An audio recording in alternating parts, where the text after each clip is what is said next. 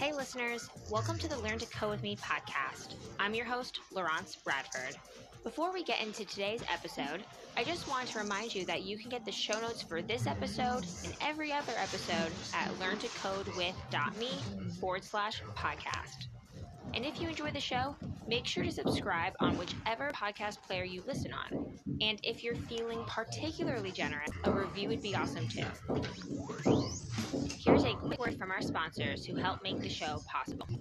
Flatiron School's online web developer program focuses on community, actual development tools, and features a curriculum that will teach you the skills you need to land a career as a software engineer.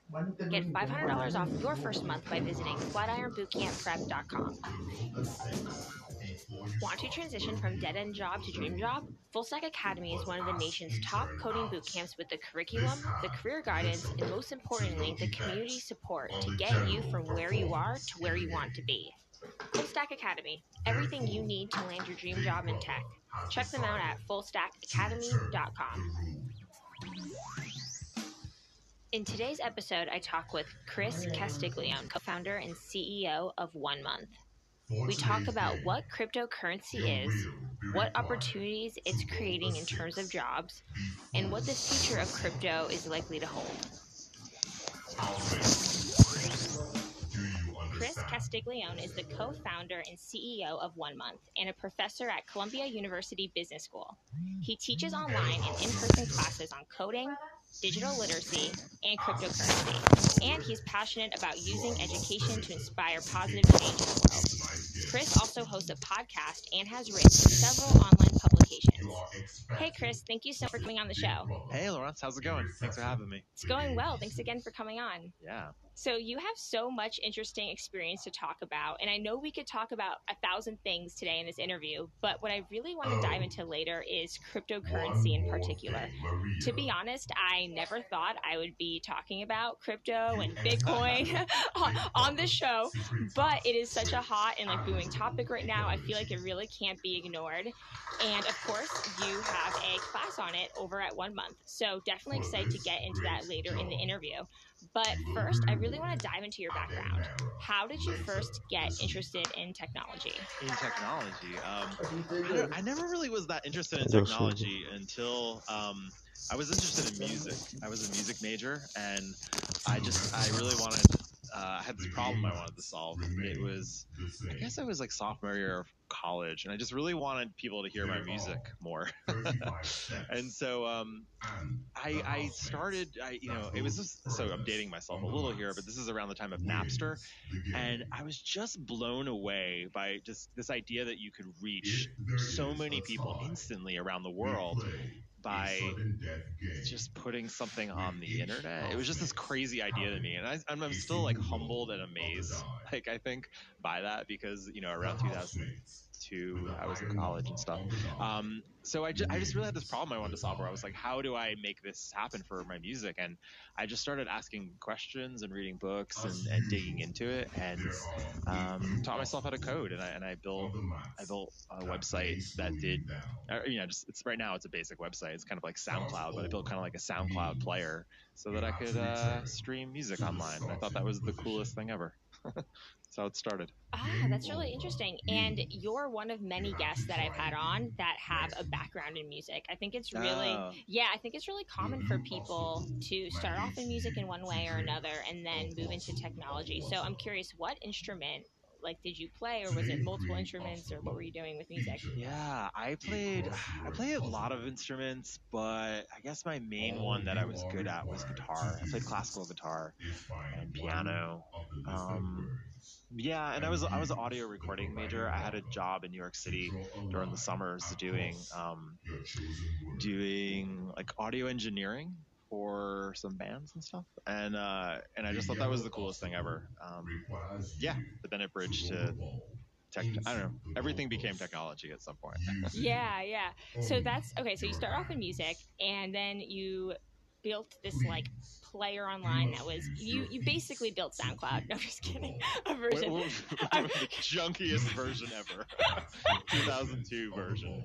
So you built like some music player online, and then one thing led to another, and okay, there has to be some things though between starting 1 month, right? Like 10 years. So like, how involved were you in technology then after that point, and like what kind of things were you doing? Like what kind of projects were you working on, or were you working full time? So the music path does lend similarities to being a web developer, because I found that like the qualities of, I wanted to like tour the world and like make money and I don't know, just like have my own schedule and creativity as a musician.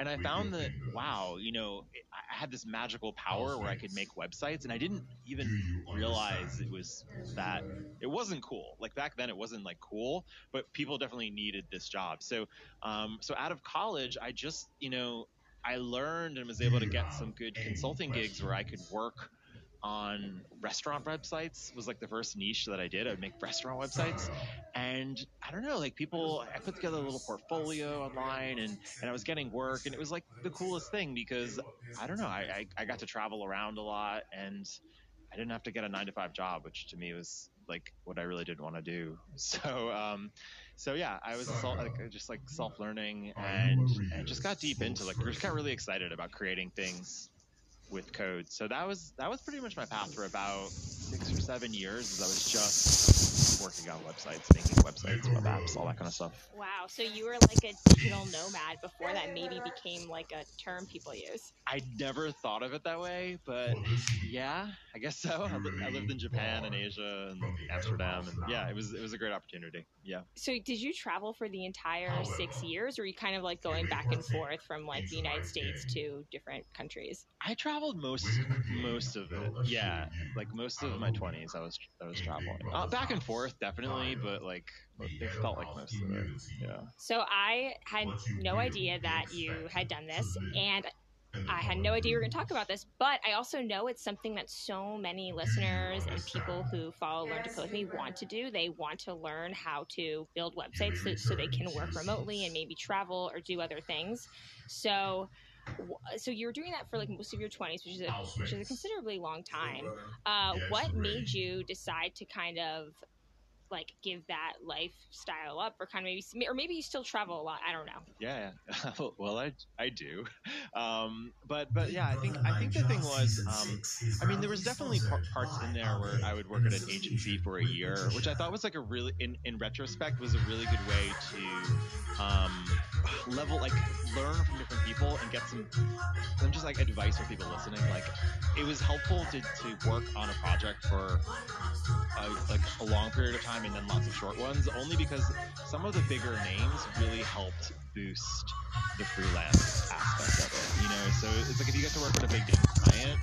Anyway, like that was like my biggest learning that I didn't even know I was trying to do.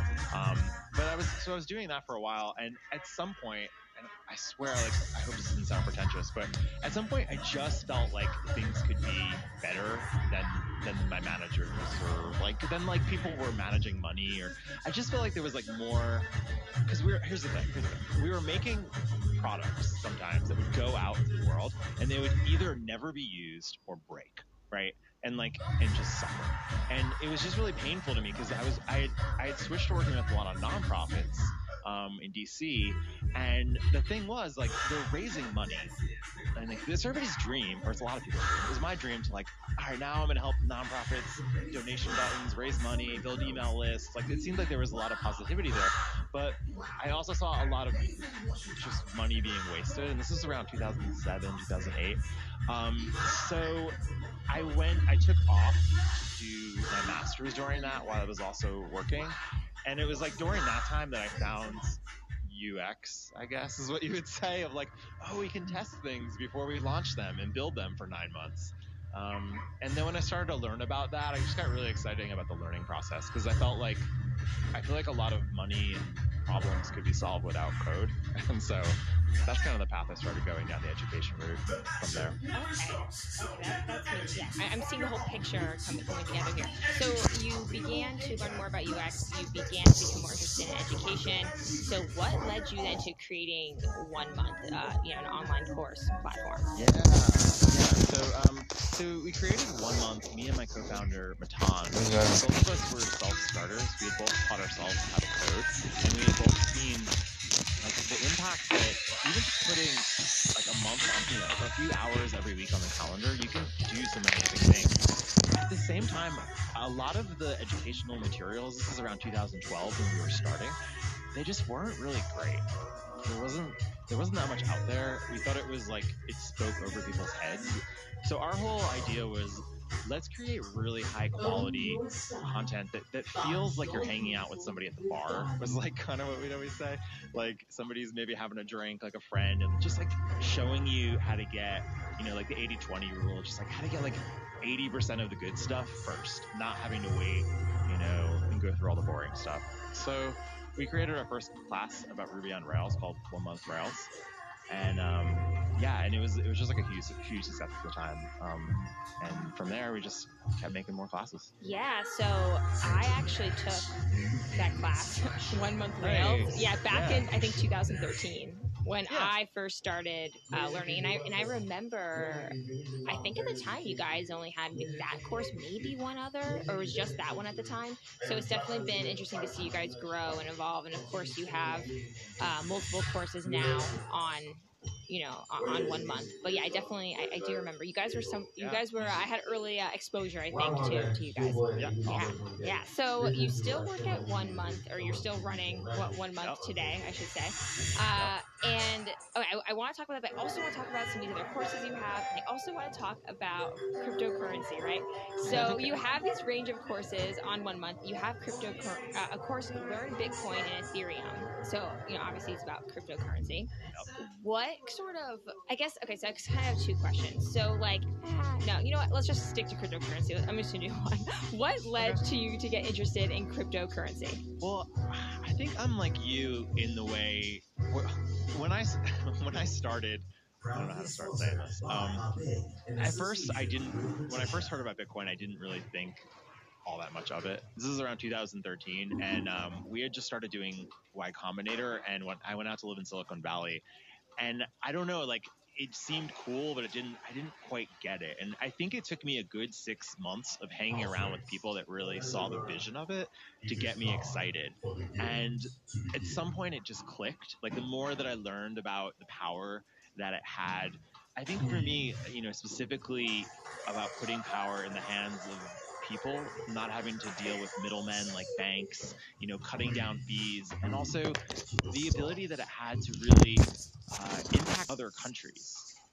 The U.S. is strong, so it doesn't necessarily apply. Some people ask, why? Your 60 seconds will begin at the sound of the buzzer.